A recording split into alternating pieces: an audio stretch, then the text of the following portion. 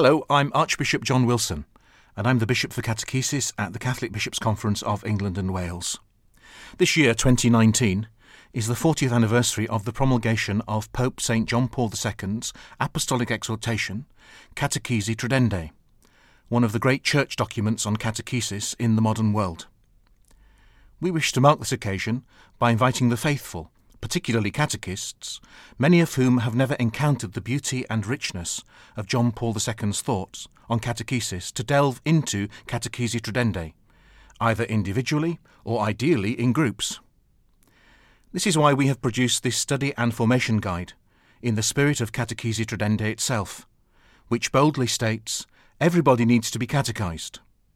John Paul II repeatedly invites all the faithful, even clergy, religious and catechists, to continued renewal of their ministry and deepening of their faith through prayer, study and contemplation, to build up their personal apostolate of catechesis, and to allow themselves to be transformed by the Holy Spirit. We have produced 4 modules for this study guide, each based on roughly 10 pages of text. Each module includes an outline of the text itself, summary questions, journaling prompts, discussion questions, and perhaps most importantly, prayers to use before study and Lectio Divina passages to help you to enter more deeply into the scriptural inspiration behind this apostolic exhortation. There are detailed instructions for using this guide, and all of these resources are free to download from our website. The text for each module, along with a brief meditation on a central theme of that passage, is also available to listen to in these podcasts.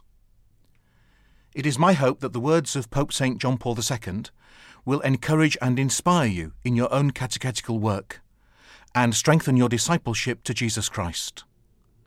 The closer we draw to him, the more we will be able to lead and inspire those we teach to know him and to follow him. Thank you from the bottom of my heart for what you do to teach the Catholic faith. Your faithful witness is an inspiration to many. I offer you my blessing and assure you of my prayers for your very important ministry. Module 4. In the final section of Catechesi Tradendae, which you are about to hear, Pope John Paul II continues to develop the contrast between the indifference and anxiety of the world with the joy and hope of the gospel. Far from making catechesis futile, unnecessary, or outdated, the opposition to the gospel, so often encountered in contemporary culture, makes it all the more urgent to strengthen the Christian identity of the faithful through careful, thorough, and permanent catechesis. This idea is eloquently captured in his assertion that the most valuable gift that the Church can offer to the bewildered and restless world of our time is to form within it Christians who are confirmed in what is essential, and who are humbly joyful in their faith. Catechesis will teach this to them, and it will itself be the first to benefit from it. The more Christians are formed in their faith, the more they will live it out in the world, and the more people do this, the more the joy of the gospel will be manifested to all, and the more the disordered and broken elements of the modern world will be corrected naturally. Here we might recall the often paraphrased words of another great saint for catechesis, St. Catherine of Siena. Be what you were meant to be, and you will set the whole world on fire.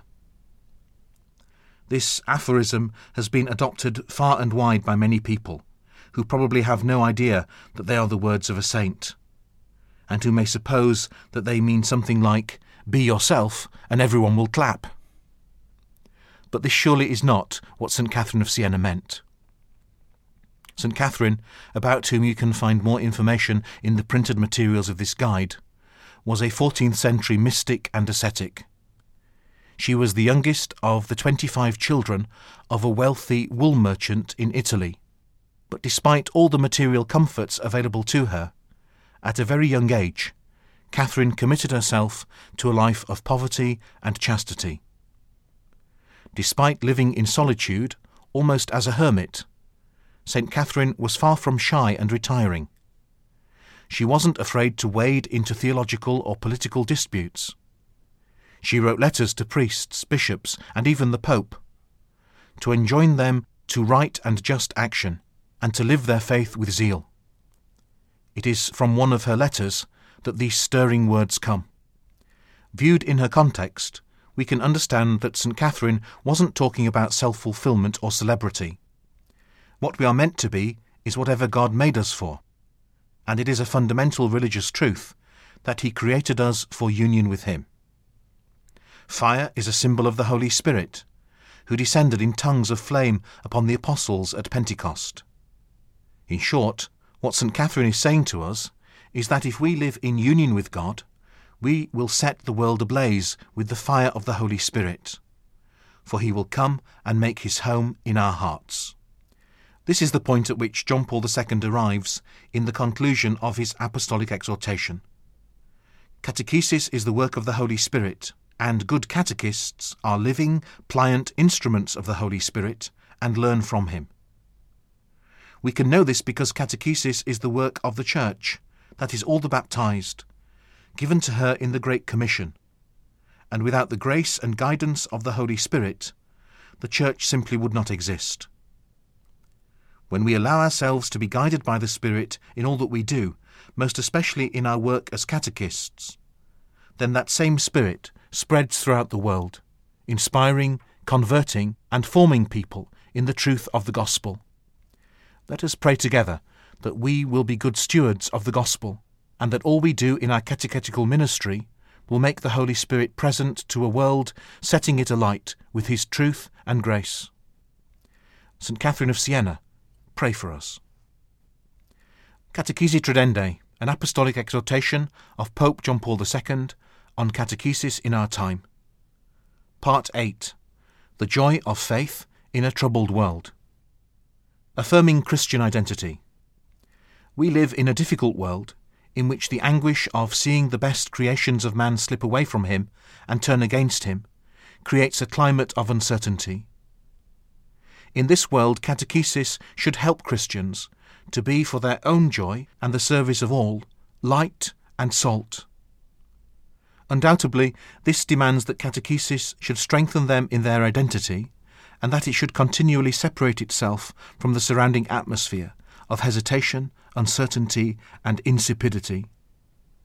Among the many difficulties, each of them a challenge for faith, I shall indicate a few in order to assist catechesis in overcoming them. In an indifferent world. A few years ago, there was much talk of the secularized world, the post-Christian era. Fashion changes, but a profound reality remains. Christians today must be formed to live in a world which largely ignores God, or which, in religious matters, in place of an exacting and fraternal dialogue, stimulating for all, too often flounders in a debasing indifferentism, if it does not remain in a scornful attitude of suspicion in the name of the progress it has made in the field of scientific explanations. To hold on in this world, to offer to all a dialogue of salvation, in which each person feels respected in his or her most basic dignity, the dignity of one who is seeking God, we need a catechesis which trains the young people and adults of our communities to remain clear and consistent in their faith, to affirm serenely their Christian and Catholic identity, to see Him who is invisible, and to adhere so firmly to the absoluteness of God that they can be witnesses to Him in a materialistic civilization that denies Him. With the original pedagogy of the faith. The irreducible originality of Christian identity has for corollary and condition no less original a pedagogy of the faith. Among the many prestigious sciences of man that are nowadays making immense advances, pedagogy is certainly one of the most important.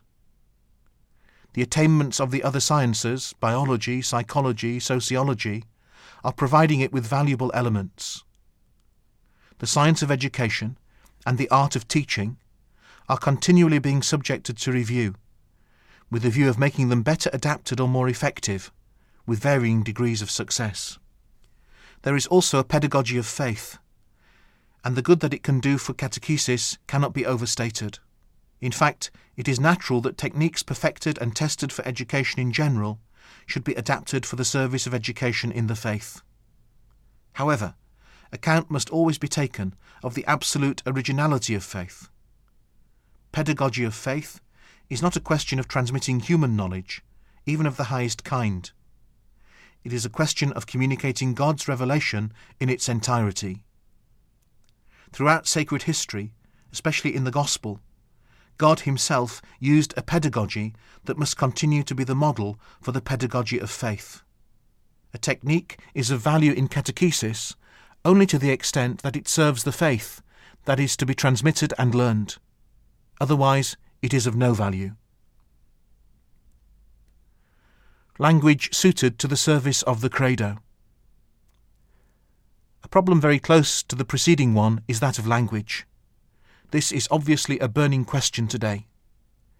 It is paradoxical to see that while modern studies, for instance in the field of communication, semantics, and symbology, attribute extraordinary importance to language, nevertheless, language is being misused today for ideological mystification, for mass conformity in thought, and for reducing man to the level of an object.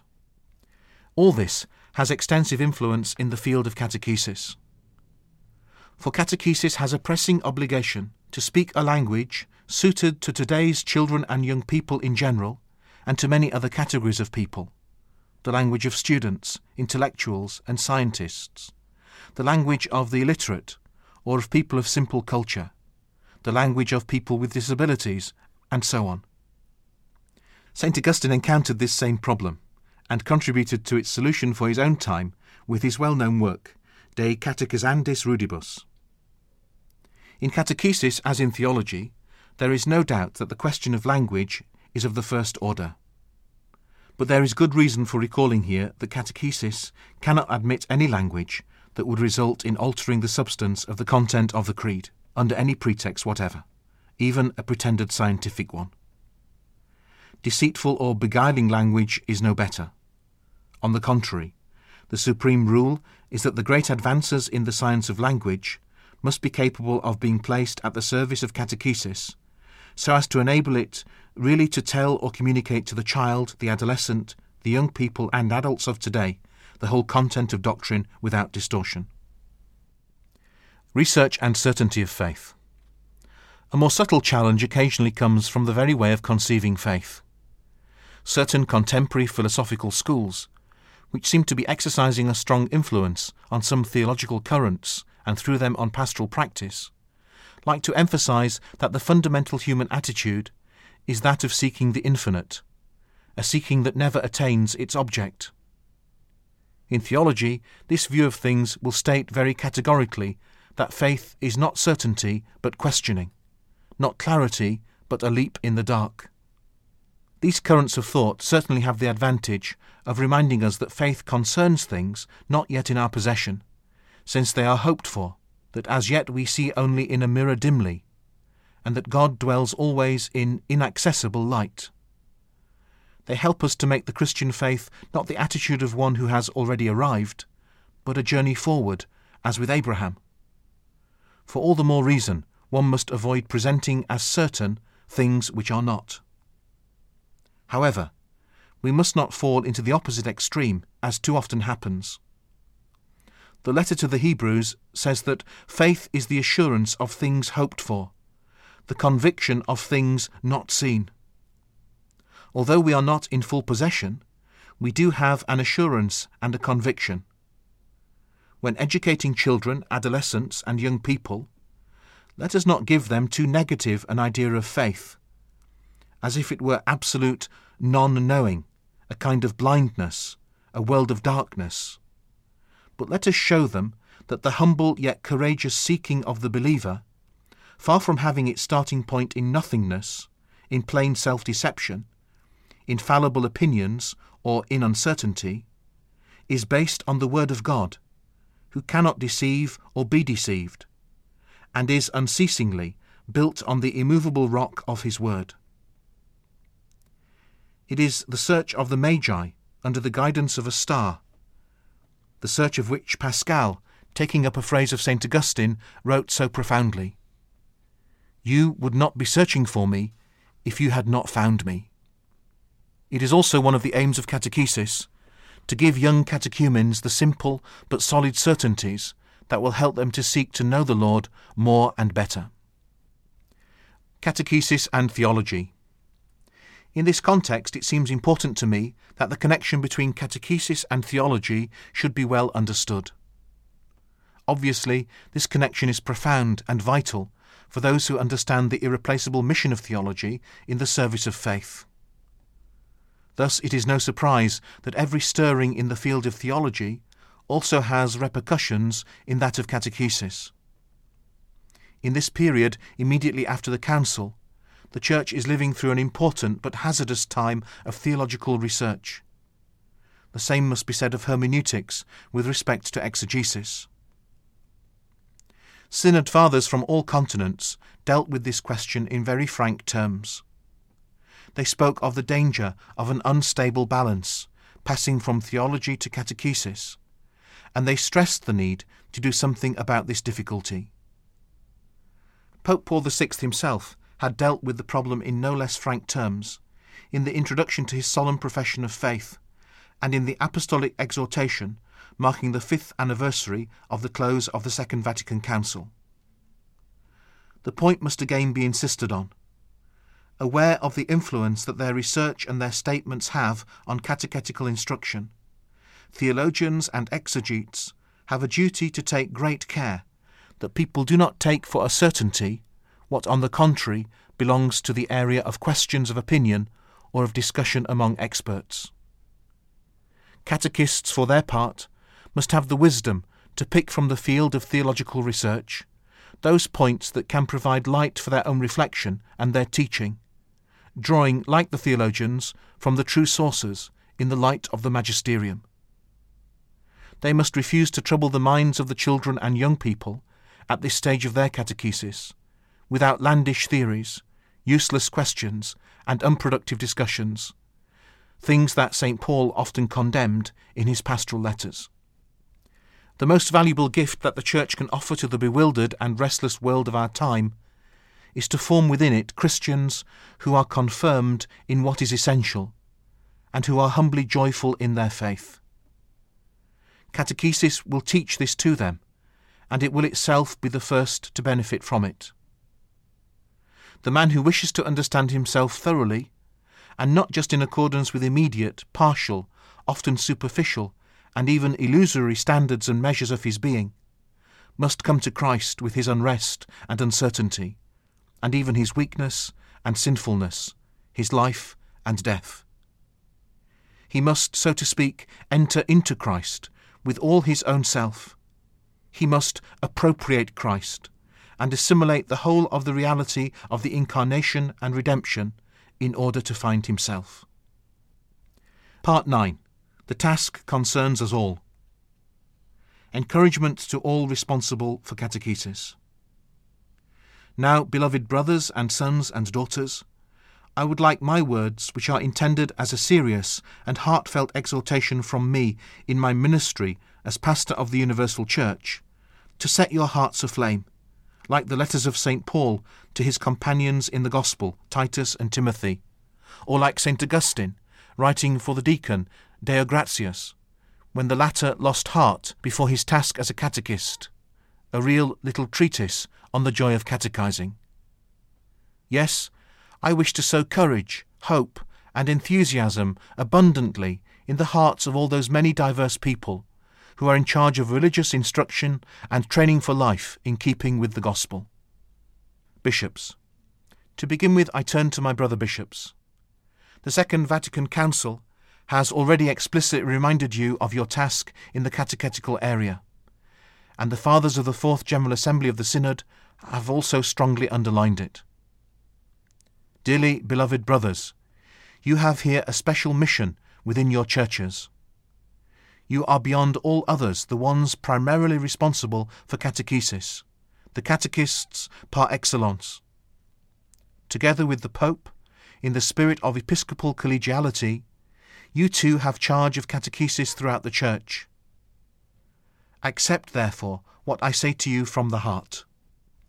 I know that your ministry as bishops is growing daily more complex and overwhelming. 1,000 duties call you, from the training of new priests to being actively present within the lay communities, from the living, worthy celebration of the sacraments and acts of worship, to concern for human advancement and the defence of human rights. But let the concern to foster active and effective catechesis yield to no other care whatever in any way. This concern will lead you to transmit personally to your faithful the doctrine of life. But it should also lead you to take on in your diocese, in accordance with the plans of the Episcopal Conference to which you belong, the chief management of catechesis, while at the same time surrounding yourselves with competent and trustworthy assistants. Your principal role will be to bring about and maintain in your churches a real passion for catechesis, a passion embodied in a pertinent and effective organisation, putting into operation the necessary personnel, means and equipment, and also financial resources. You can be sure that if catechesis is done well in your local churches, everything else will be easier to do. And needless to say, although your zeal must sometimes impose upon you the thankless task of denouncing deviations and correcting errors, it will much more often win for you the joy and consolation of seeing your churches flourishing, because catechesis is given in them as the Lord wishes. Priests. For your part, priests, here you have a field in which you are the immediate assistants of your bishops. The Council has called you instructors in the faith. There is no better way for you to be such instructors than by devoting your best efforts to the growth of your communities in the faith. Whether you are in charge of a parish, or are chaplains to primary or secondary schools or universities, or have responsibility for pastoral activity at any level, or are leaders of large or small communities, especially youth groups, the Church expects you to neglect nothing with a view to a well-organised and well-orientated catechetical effort. The deacons and other ministers that you may have the good fortune to have with you are your natural assistants in this. All believers have a right to catechesis. All pastors have the duty to provide it. I shall always ask civil leaders to respect the freedom of catechetical teaching. But with all my strength, I beg you, ministers of Jesus Christ, do not, for lack of zeal, or because of some unfortunate preconceived idea, leave the faithful without catechesis. Let it not be said that the children beg for food, but no one gives to them. Men and women religious. Many religious institutes for men and women came into being for the purpose of giving Christian education to children and young people, especially the most abandoned. Throughout history, men and women religious have been deeply committed to the Church's catechetical activity, doing particularly apposite and effective work. At a time when it is desired that the links between religious and pastors should be accentuated, and consequently the active presence of religious communities and their members in the pastoral projects of the local churches, I wholeheartedly exhort you, whose religious consecration should make you even more readily available for the Church's service, to prepare as well as possible for the task of catechesis, according to the different vocations of your institutes and the missions entrusted to you, and to carry this concern everywhere. Let the communities dedicate as much as possible of what ability and means they have to the specific work of catechesis. Lay catechists. I am anxious to give thanks in the Church's name to all of you, lay teachers of catechesis in the parishes, the men and still more numerous women throughout the world who are devoting yourselves to the religious education of many generations. Your work is often lowly and hidden, but it is carried out with ardent and generous zeal, and it is an eminent form of the lay apostolate, a form that is particularly important where for various reasons children and young people do not receive suitable religious training in the home. How many of us have received from people like you our first notions of catechism and our preparation for the sacrament of penance, for our First Communion and Confirmation.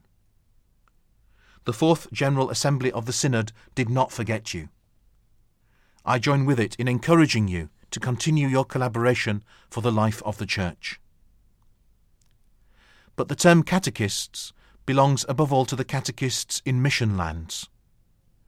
Born of families that are already Christian, or converted at some time to Christianity and instructed by missionaries or by another catechist, they then consecrate their lives year after year to catechizing children and adults in their own country.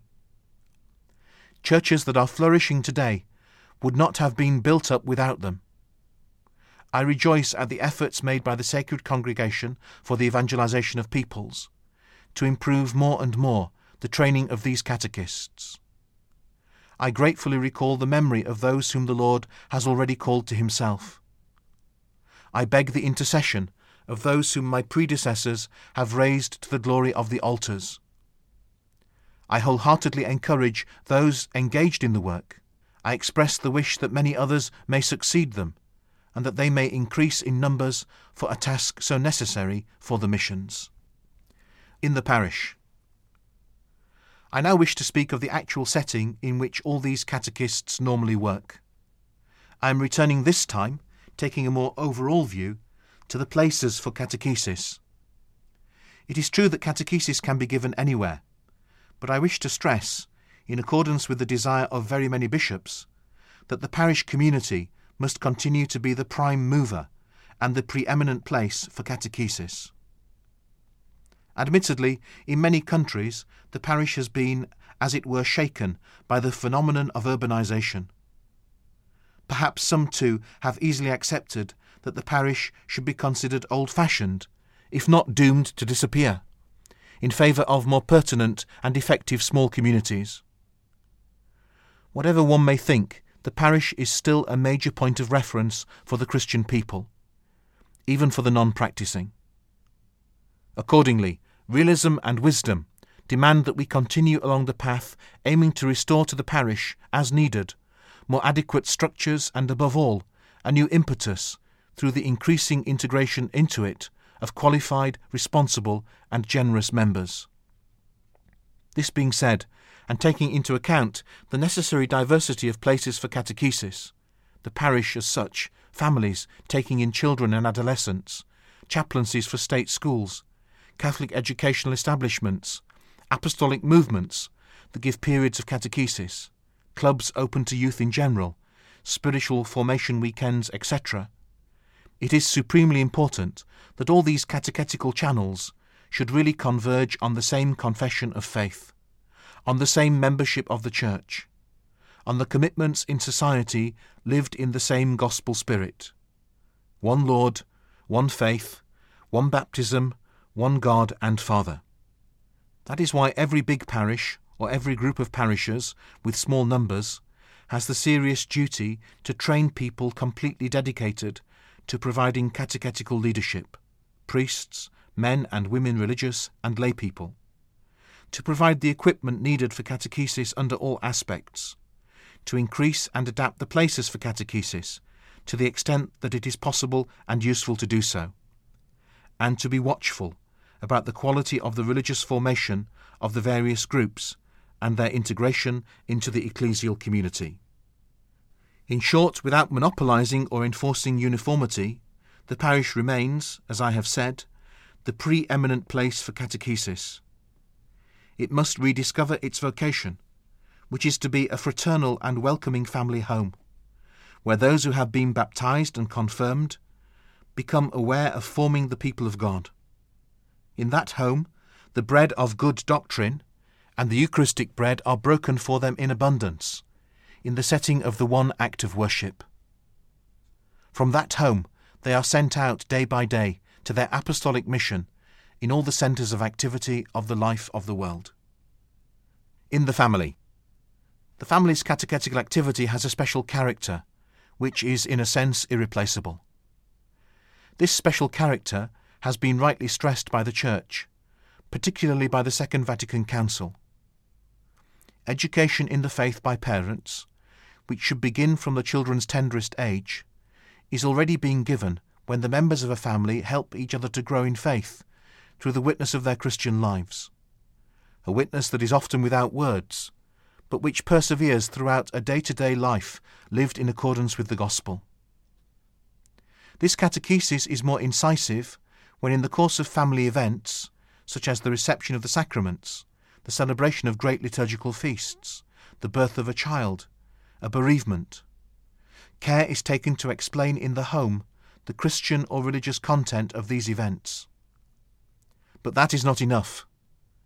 Christian parents must strive to follow and repeat, within the setting of family life, the more methodical teaching received elsewhere.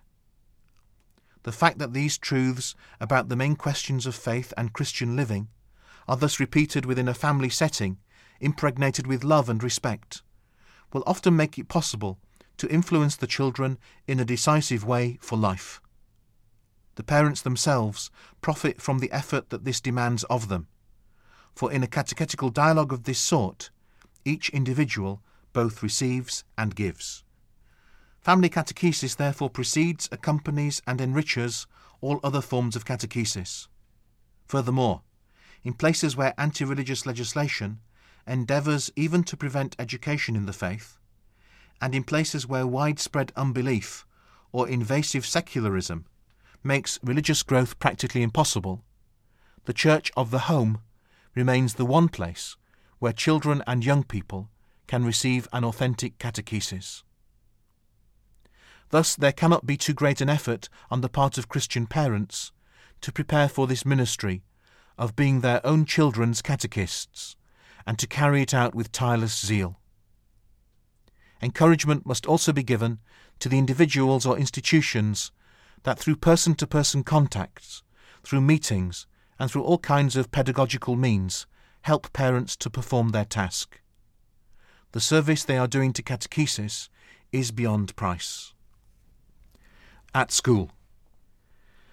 Together with and in connection with the family, the school provides catechesis with possibilities that are not to be neglected. In the unfortunately decreasing number of countries in which it is possible to give education in the faith within the school framework, the Church has the duty to do so as well as possible. This, of course, concerns first and foremost the Catholic school. It would no longer deserve this title if, no matter how much it shone from its high level of teaching in non-religious matters, there were justification for reproaching it for negligence or deviation in strictly religious education. Let it not be said that such education will always be given implicitly and indirectly. The special character of the Catholic school, the underlying reason for it, the reason why Catholic parents should prefer it, is precisely the quality of the religious instruction integrated into the education of the pupils. While Catholic establishments should respect freedom of conscience, that is to say, avoid burdening consciences from without by exerting physical or moral pressure, especially in the case of the religious activity of adolescents, they still have a grave duty to offer a religious training suited to the often widely varying religious situations of the pupils. They also have a duty to make them understand that although God's call to serve Him in spirit and in truth, in accordance with the commandments of God and the precepts of the Church, does not apply constraint, it is nevertheless binding in conscience. But I am also thinking of non-confessional and public schools. I express the fervent wish that in response to a very clear right of the human person and of the family, and out of respect for everyone's religious freedom, all Catholic pupils may be enabled to advance in their spiritual formation with the aid of a religious instruction dependent on the Church, but which according to the circumstances of different countries can be offered either by the school or in the setting of the school, or again within the framework of an agreement with the public authorities regarding school timetables, if catechesis takes place only in the parish or in another pastoral centre. In fact, even in places where objective difficulties exist, it should be possible to arrange school timetables in such a way as to enable the Catholics to deepen their faith and religious experience, with qualified teachers, whether priests or lay people.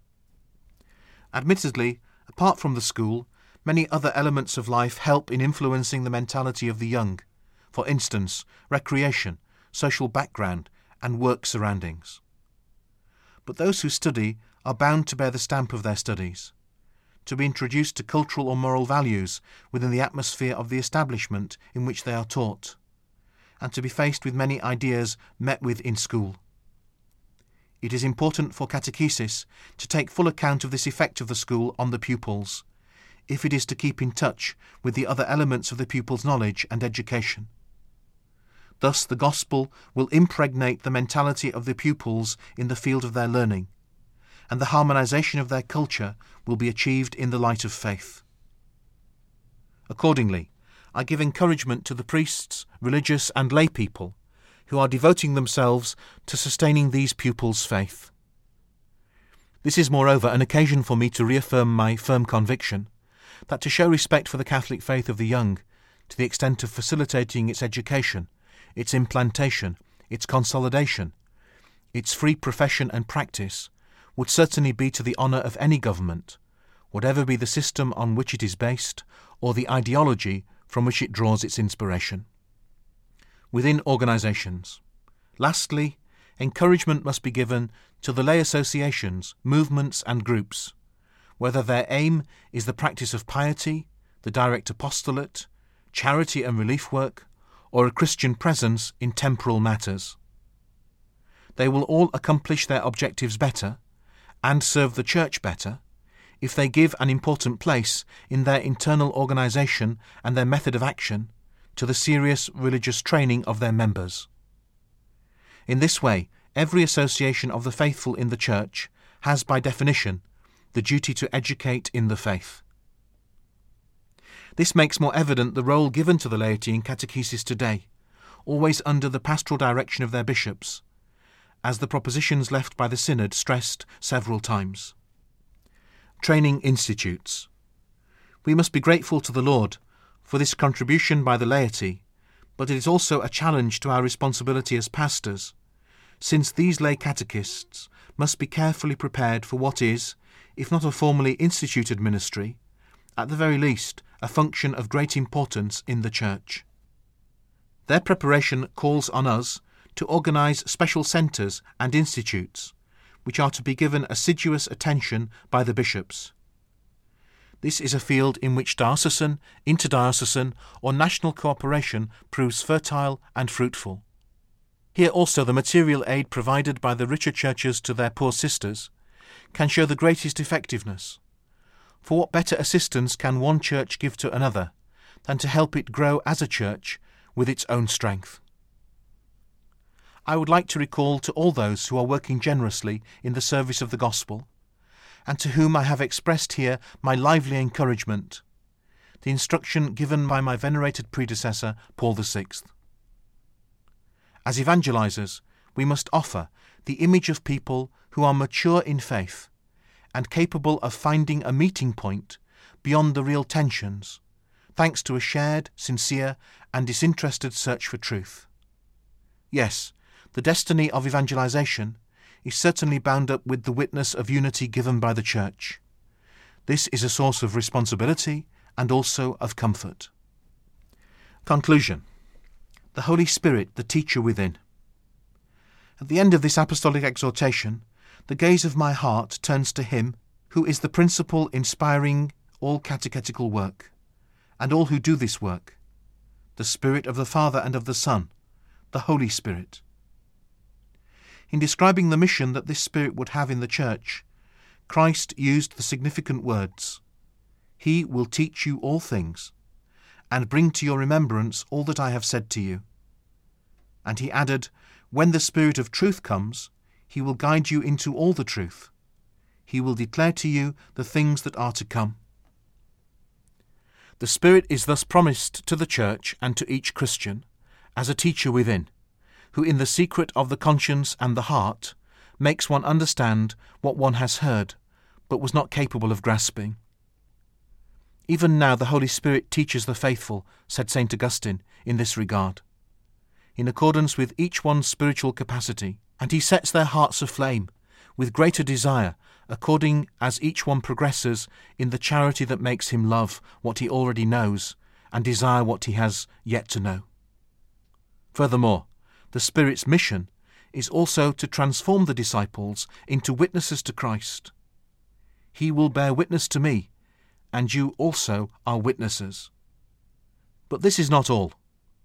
For St. Paul, who on this matter synthesizes a theology that is latent throughout the New Testament, it is the whole of one's being a Christian, the whole of the Christian life, the new life of the children of God, that constitutes a life in accordance with the Spirit. Only the Spirit enables us to say, God, Abba, Father.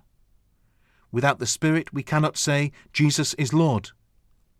From the Spirit come all the charisms that build up the Church, the community of Christians. In keeping with this, St. Paul gives each disciple of Christ the instruction, be filled with the Spirit. St. Augustine is very explicit. Both our believing and our doing good are ours because of the choice of our will, and yet both are gifts from the spirit of faith and charity.